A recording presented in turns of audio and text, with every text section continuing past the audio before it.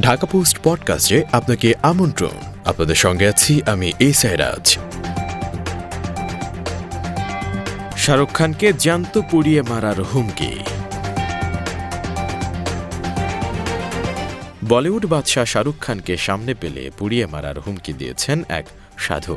কয়েকদিন ধরেই ভারত জুড়ে শাহরুখের মুক্তি প্রতীক্ষিত সিনেমা পাঠান নিয়ে বিক্ষোভ চলছে। এ সিনেমার বিরুদ্ধে প্রতিবাদ করছেন অযোধ্যা শহরের গুটি কয়েক সাধু। সেই বিক্ষোভে শাহরুখের পোস্টার পড়িয়ে পরমহংস আচার্য নামের এক সাধুর বক্তব্যের ভিডিও সামাজিক যোগাযোগ মাধ্যমে ছড়িয়ে পড়েছে। ভিডিওতে পরমহংস বলেন, আমরা এই সিনেমাকে প্রতিবাদ করব। আজ আমরা শাহরুখ খানের পোস্টার পড়ালাম, যদি তাকে সামনে পাই তাহলে তাকেও পুড়িয়ে মারব। সিনেমাটি বয়কটের আহ্বানও জানান পরমহংস। তিনি জানান, ছবিতে গেরুয়া রঙের অপমান করা হয়েছে, ক্রমাগত সনাতন ধর্মের অপমান করা হচ্ছে। শুধু তাই নয়, হিন্দুদের ভাবাবেগে আঘাত করা যেন একটা ধারাতে রূপান্তরিত হয়েছে। তার কথাই, এই ছবি মুক্তি পেলে সিনেমা মহল পর্যন্ত জ্বালিয়ে দেব। সনাতন ধর্ম নিয়ে ঠাট্টা রসিকতা করলে প্রতিশোধ নেওয়া হবে।